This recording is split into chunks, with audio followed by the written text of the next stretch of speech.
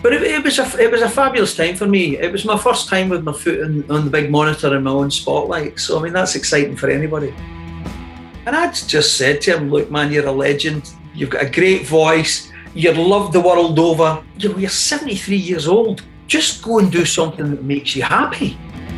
It's called Alice's Eyes. And don't tell anybody I told you that, because I'll only get spanked.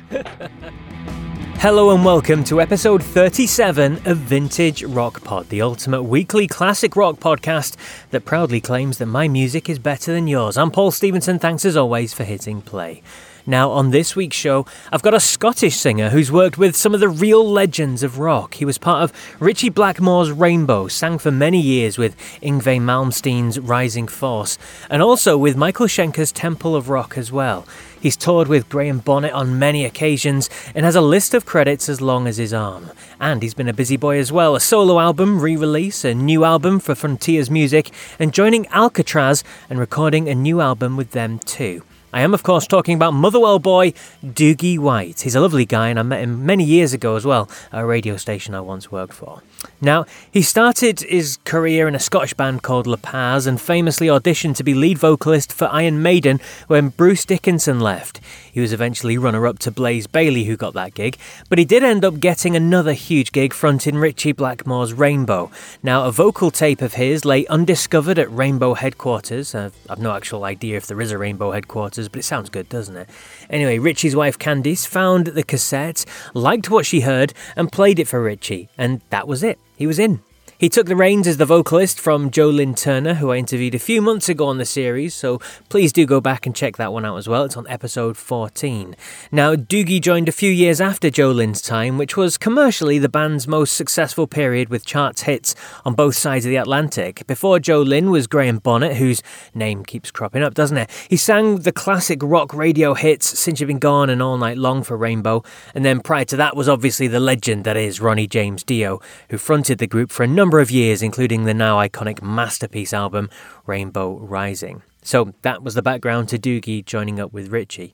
So in this interview, we chat all about his time with Ritchie Blackmore and working with the likes of Michael Schenker and Yngwie Malmsteen, his friendship with Graham Bonnet, and all about the new exciting things he's got on his plate right now, of which there are many, believe me. So here you go, my interview with the brilliant vocalist, Dougie White. I'm delighted to be joined by a Scottish rock vocalist, one of the best vocalists we've had from this country. And honestly, he's worked with some of the biggest and best musicians around. It's my pleasure to welcome to Vintage Rock Pod, Mr. Dougie White. Hi, Dougie. Hello there. Nice to see you again. Indeed, yes. We did meet, didn't we, about a decade or so ago. You came into the radio station I worked with and you did a fantastic little session in one of the studios. Yeah, it was a cold day. I remember wearing a lovely corduroy jacket that I'd had for years. It's gone now, though. It's gone. It's still just as cold, though, let's be honest, in Scotland, but there you go. The one thing I do remember, I actually went and listened to you doing your session in a different studio, and I hunted for it, because I'm sure I put a Facebook status up, and I did, and I found it, and it was like listening to Dougie White doing a session in Studio 8 at the moment. What an incredible voice that man has, and absolutely true to your word. You did Temple of the King, I think it was, and you were brilliant. Yeah, Temple of the King. I think we did Soldier of Fortune as well. And we did one of Ross McEwen's songs. This Is Why. I think we did those three. Good stuff.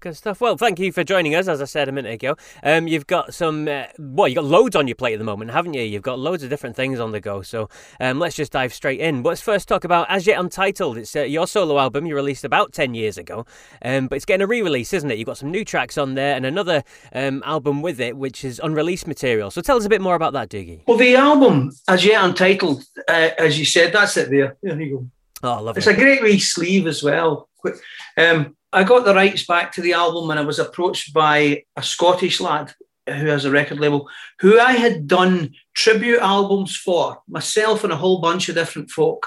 Bernie Shaw from Uriah Heep and Steve Overland from FM. Mickey Moody was there, Judy Zook. And over a period of about a year, we did a whole bunch of tribute albums just for fun. And so when Brian contacted me about re-releasing the solo album, the first question he asked me was, did I have any bonus tracks? And I had two that I had left over. I didn't want the album. I said, well, listen, do you mind if we use, another CD to complement it? with your songs that you did in these tribute albums. So that's what we ended up doing. And looking at it, I'm looking at it just now, actually. You know, it's interesting because there's some of these I don't even remember doing. Because, you know, Twisting the Night Away, Not Fade Away, Let's Spend the Night Together, Emerald. I mean, I don't remember doing them because it was very much a case of you got a phone call on the Friday night saying, we're going to be doing a Whitesnake tribute album next week. Do you want to sing on it? And I go, okay. Can you learn these 3 songs? And you went in about midday and you left about 4:00 in the afternoon and you put down all the vocals. So it was all good fun. Lovely stuff. And where can we get this album then? Well, you can get it on Amazon. And I mean, it's not expensive for a double CD. It's only 10 quid, you know, and that's for a double CD with all of that stuff on it, you know, so. It's nice to have it out again and to have the extra tracks on it. And my friend Pontus Norgren, who's the guitar player in Hammerfall, he remastered it for me. So that's good. So it's got a wee bit more oomph than it had the last time, which is always exciting. Always indeed. Speaking of oomph, the next thing that we can talk about right now is Alcatraz. I mean, you've joined the boys in the band, haven't you? And you've taken over Graham Bonnet's lead vocals. And there's a new album out. We've heard the new single, which is fantastic. And it's Turn of the Wheel. And it's got a really hard, kind of powerful feel to it, hasn't it? Yeah, it does. Well, it kind of goes in sequence. I was contacted about this, right? And so I agreed to do that because all the touring stopped. I mean, I was supposed to have, starting in March last year, I was going to have about 9 months touring with Michael Schenker, starting in Japan and finishing up in South America. But it all just went by the wayside. As soon as the virus hit, it all just went by the wayside. Yeah. So I really didn't have anything to do. And Frontiers Records contacted me. And we've been kind of dancing around each other for a wee while now, but we never could agree on what it was I was going to do, you know. So they finally came up with a plan to work with a Swedish guitar player called Emil Norberg. And we started a new project, because it won't be a band unless we get it on the road, called Long Shadows Dawn. Yep. And we started working on an album which is called Isle of Wrath, and that comes out in August. And just as we were finishing that, the Alcatraz guys called me and said that Graham had left Alcatraz and would I do tour dates that they had for the previous album. But the tour dates were never going to happen because of the virus. And I said, well, look, you know, rather than come in and be in a Graham Bonnet cover band or an Alcatraz cover band, why don't we go out and write a new album and make it legitimate? And so that's what we did. And we went out and we finished the album about 6 weeks ago. The first release that came out, as you say, Turn of the Wheel. The second one is going to be released very soon. So it's been quite a busy time. I mean, I've written 2 albums since August last year, plus some little bits in between. So there's no time to rest. You know, there's no time to. If I had any laurels, I wouldn't be sitting on them. Absolutely. Now, you've been big friends with Graham Bonnet, haven't you, for many years? Did you know the situation was going to come around? Did you know he was going to leave? Did you expect a phone call to take over him, that sort of thing? No, I didn't. To answer the second part of your question first, well, I have known Graham for a very long time, and we've toured together on numerous occasions, and he's a dear friend.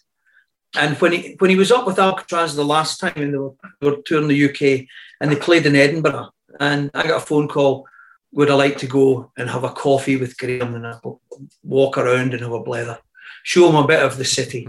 So that's what we did. And during that time, he just told me how much he wasn't enjoying it. He wasn't enjoying this kind of music. He didn't like it.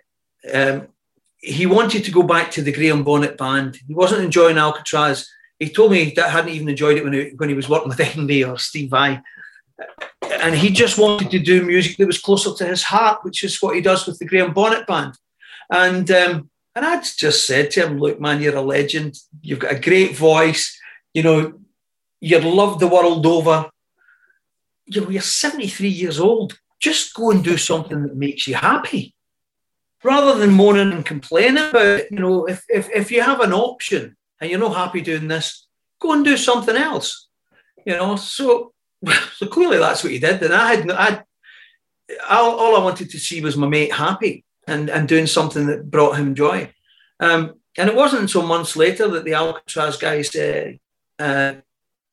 called me and said just what I had said in a previous answer, that they wanted to go out and do the tour dates that they were supposed to fulfill. But so if it wasn't going to be me that was going to be doing it, because there are two original members in the band, Jimmy Waldo and Gary Shea, and they formed the band with Graham and found Yngwie and all this kind of stuff. And they've got a great guitar player in Joe Stump, and Mark's a tremendous drummer. And were they just going to throw all that work that they had done away, or were they going to get somebody else in? And if they were going to get somebody else in, well, why not me? They could. I'm sure they could. I'm sure they would have been spoiled for choice. But they asked me, and I heard the music, and "Turn of the Wheel" was the first song we wrote together. So I was pleased with that. And it's come out really well. It's a great song. It's a commercial metal hit. And it's getting great feedback as well. I was looking on your social media, and the fans they're really enjoying the fact that it has got that powerful edge to it. Yeah, they're enjoying it. I'm looking forward to getting out on the road with them. We're supposed to be touring later on in the year with Girls' School around the UK, and then over next year into Europe. So let's see how the virus goes over the next few months to see whether that's going to be possible. Absolutely. And in terms of the full album then, what can we expect from the full album? Is it going to have that same kind of commercial metal feel? Well, it has a couple that are commercially metal, and then it has some that are very dark and menacing. Good. I've been told when I'm doing interviews that it's under embargo at the moment, so I'm not allowed to say anything. I'm not allowed to give out song titles or anything like that. But it's touching on a lot of the isolation and loneliness and alcoholism and redemption and darkness. But hopefully there's a wee bit of hope and light at the end of it all. I used to always have a tune about resurrection and things like that. There was always tunes like that.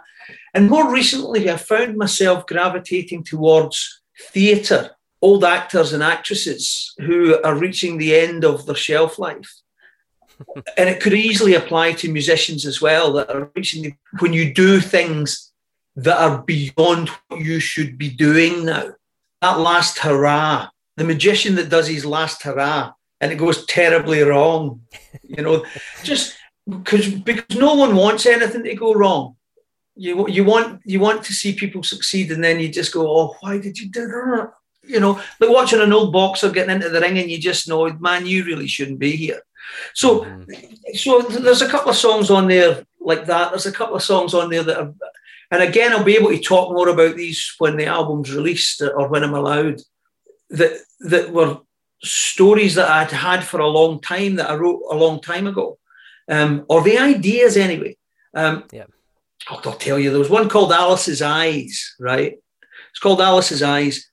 And when I was recording with Blackmore up in North Brookfield, in a farm up there, and it was an old house, and I was lying in my bed, and it had one of those latch keys that it goes up like this. You put your thumb on it, it comes up like this. Yeah.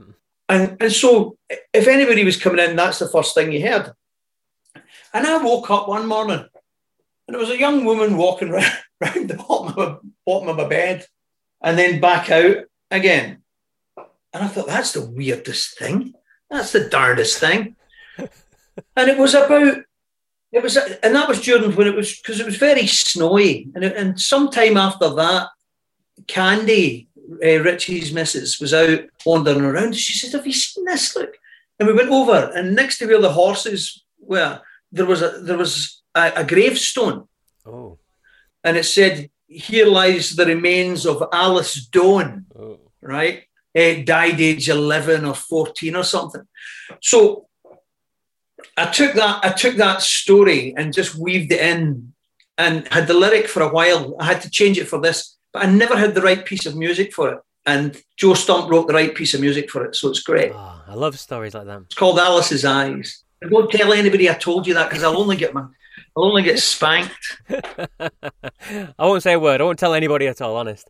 I love stories like that. Another thing you briefly mentioned there, Isle of Wrath. I mean, what are we to expect from that, and yourself and Emil? That's coming out. When is that coming out to start with?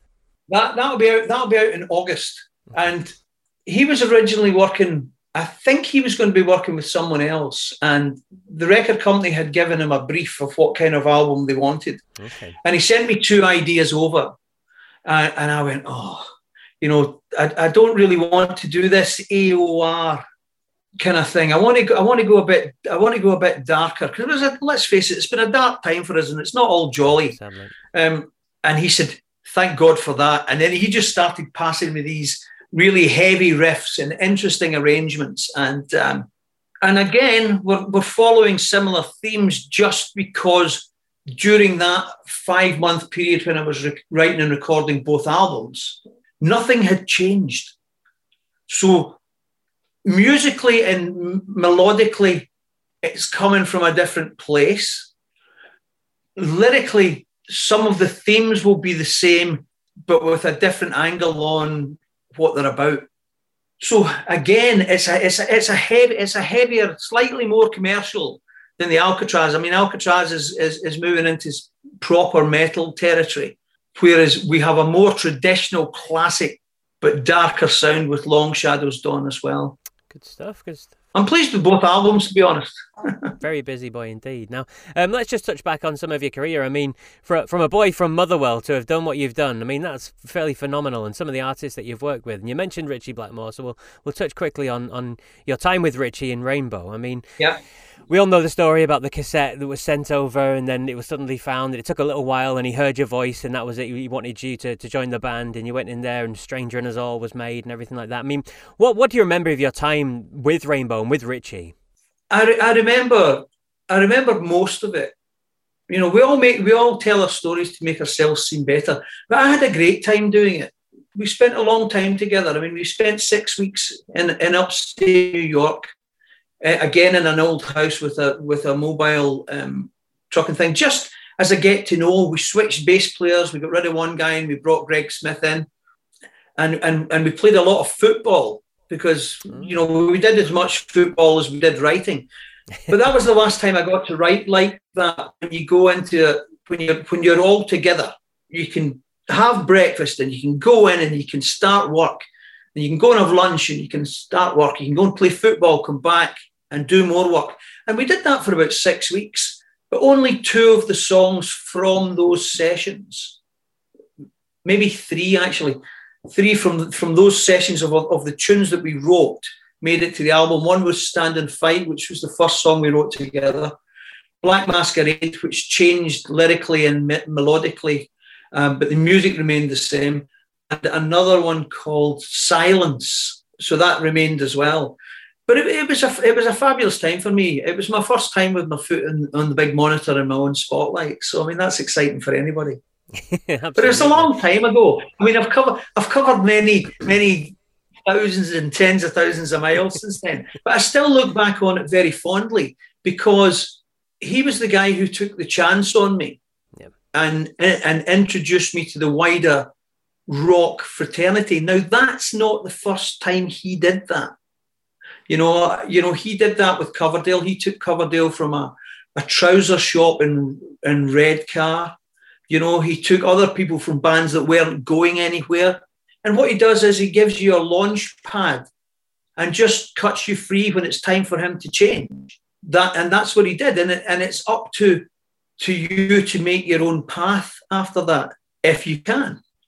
Some make it, some don't.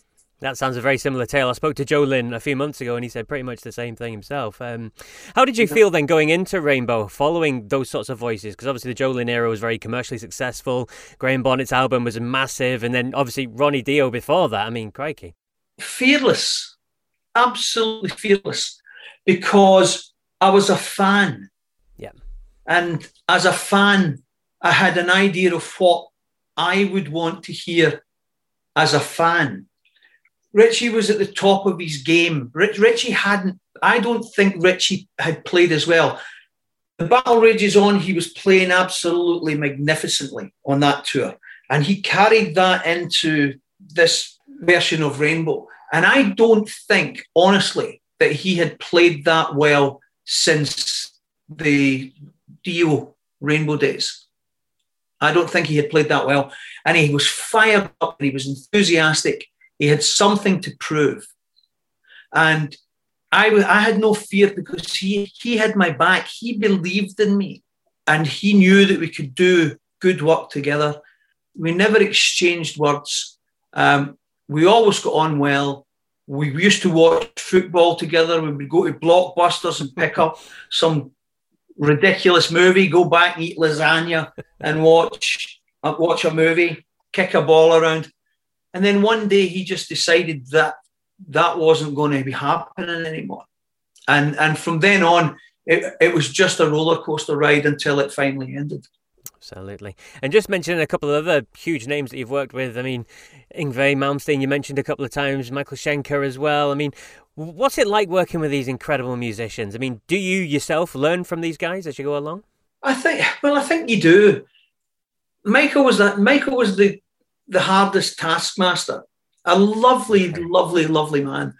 We got on still really well to this day. I mean, I was in contact with him the other week there, and he's got a new version of MSG together now, which he's taken out because I was with him for 9 years. Yeah. So it's time for him to have a change. And, maybe we'll do a new Temple of Rock album somewhere down the line, depending on how things go for both of us. Yngwie, I was with Yngwie for 6 and a bit years and we got on really great. I used to go and play tennis with him every morning before we'd start recording. They're just normal people. I mean, it's how people approach them. They might be legends, and there's no doubt that they're masterful guitar players and musicians. But if you go in there with fear, then they'll chew you. They would chew you up. But if you go in there with arrogance, then they'll chew you up even worse. So you just go in there and remember whose name's selling the tickets, remember whose name's selling the album, and just go in and leave your ego at home. And that's all I've ever done. I don't go in there and throw my weight around. I mean, obviously, if there's something that needs to be discussed, you try and discuss it. I mean, and sometimes it's okay and sometimes it doesn't work. But that's okay, so long as it's out there. Absolutely. And speaking of other masterful guitarists, I mean, we know the story of you trying out for Iron Maiden. Didn't quite get in, Blaze Bayley got the spot, but there was also a time when you almost got to play with Tony Iommi as well. Do you mind telling that little story? I was about to go on tour with Yngwie and Tony phoned me up and asked me what I was doing. Now, what I should have said is, what do you need, Tony? He said, listen, I've written a whole bunch of songs and I don't know whether to give them to Ozzy or to Dio or to go with someone else. He said, so what are you doing? And I said, well, actually, I'm just packing my bags. I'm about to go on tour for 6 weeks with Yngwie. So he wished me good luck and that kind of ended that. But we've met a couple of times since then. But I think that's gone now. I think that opportunity's gone now. And I think he made the right choice going with Ronnie, and I got to see that show a couple of times, and it was great. Good stuff. Well, it's been an absolute pleasure chatting with you, Doogie. I look forward to hearing the new albums from the Isla Raf album and the new Alcatraz one as well when it comes out, and hopefully catch you when you're on tour as well, when everything opens up again. When it opens up again, it'll be good. Good to see you, man. Thanks very much. There you go, the brilliant Doogie White there. Plenty of music to check out for you, including his re-released solo album As Yet Untitled, the new material with Alcatraz, and his project with Emil Norberg, Long Shadows Dawn. Now, if this is the first time you've listened to Vintage Rock Pod, then please do go and check out some of the other big interviews from throughout the series. If you're a fan of Rainbow, then you have to listen to my interview with Joe Lynn Turner. It's actually the most listened to episode of my entire series. Other big-name rockers I've interviewed include fellow Scotsman Pete Agnew from Nazareth, lead singer of the Scorpions, Klaus Meine, Danny Bowes, lead singer with Thunder, lead singer of Magnum, Bob Catley, Rat, frontman Stephen Pearcy, Mick Box from Uriah Heep, and there's many, many others as well. It's well worth checking out. Go through that list and see who I've spoken to. Just search for Vintage Rock Pod on all good podcast directories. You know, the likes of Spotify or Apple Podcasts or Podcast Addict or Google Podcasts or Deezer or all these sorts of things. You know what I'm talking about anyway. Now, we're at the point of the show where I give you my song recommendations, my favourite 5 songs from a band. As I've already done Rainbow earlier in the series, I'm going to go with Doogie's newly joined band, Alcatraz, and look back at their history. Now, a bit of info about the band then. When Graham Bonnet left Rainbow, he formed Alcatraz with Jimmy Waldo and Gary Shea. There's been the usual change-up of lineups, as there always is with these kind of rock bands along the way, but the early album featured a then unknown Yngwie Malmsteen. When he left, he was replaced by Stevie Vai, so plenty of rock pedigree there. They released 3 albums in the 80s, studio albums anyway. No Parole from Rock and Roll in 83, Disturbing the Peace in 85, and Dangerous Games in 86. They split up and various incarnations of the band reunited and toured from 2006 until they released an album last year called Born Innocent. Then, as you heard in the interview, Graham Bonnet left and he's been replaced by Doogie, and a new album is on the horizon. So, with your Alcatraz history lesson out of the way, here's my favourite 5 songs from Alcatraz according to Vintage Rock Pod. At 5 is a track from Disturbing the Peace. It's got a steady riff throughout and a big sing-along chorus. At number 5 is Painted Lover. Number 4 is one of their best-known tracks, the opener to their debut album. It has a softer, more commercial feel to it, this one. Cool Pacific winds blow just across the bay. At number 4 is Island in the Sun. My number 3 is another from Disturbing the Peace and came back into the spotlight a few years ago when it was featured on the video game Grand Theft Auto Vice City. It's another upbeat, rousing number. At 3 is God Blessed Video. At number 2 is a song with a real rainbow feel to it. Graham Bonnet manages to hit ridiculously high notes that easily evade other vocalists. At number 2 is Jet to Jet. And at number 1 is another from their debut album No Parole from Rock and Roll. It starts with a calmer build-up, albeit with Yngwie's blistering guitar over the top, before the crunching riff kicks in. Graham Bonnet wrote this about the nuclear bombs that were dropped on Japan in World War II. He was horrified by it. The number 1 Alcatraz song, according to Vintage Rock Pod, is the classic Hiroshima Mon Amour.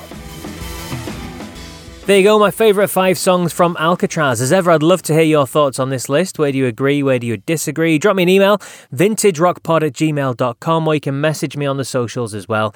All you got to do is search for Vintage Rock Pod on Facebook, Twitter, Instagram and YouTube. Give us a like or a follow on there as well. You can also sign up to become a VRP VIP and receive a newsletter that will land in your inbox at the very most once a week. I'll be honest, I've been very busy lately, so it's kind of almost fortnightly currently. The latest featured a chance to win a designer t-shirt, and it's full of extra bits and bobs from the world of Vintage Rock Pod. So just go to my website, vintagerockpod.com, and sign up using the form on the first page there. I promise your information is not going to be sold on or passed to anyone else, and I'm not going to spam you. You are absolutely, completely, and utterly safe. Well, that's it for this week's main show then. Until the next episode, remember, if you come across anyone who isn't a fan of rock, just tell them my music is better than yours. Take care.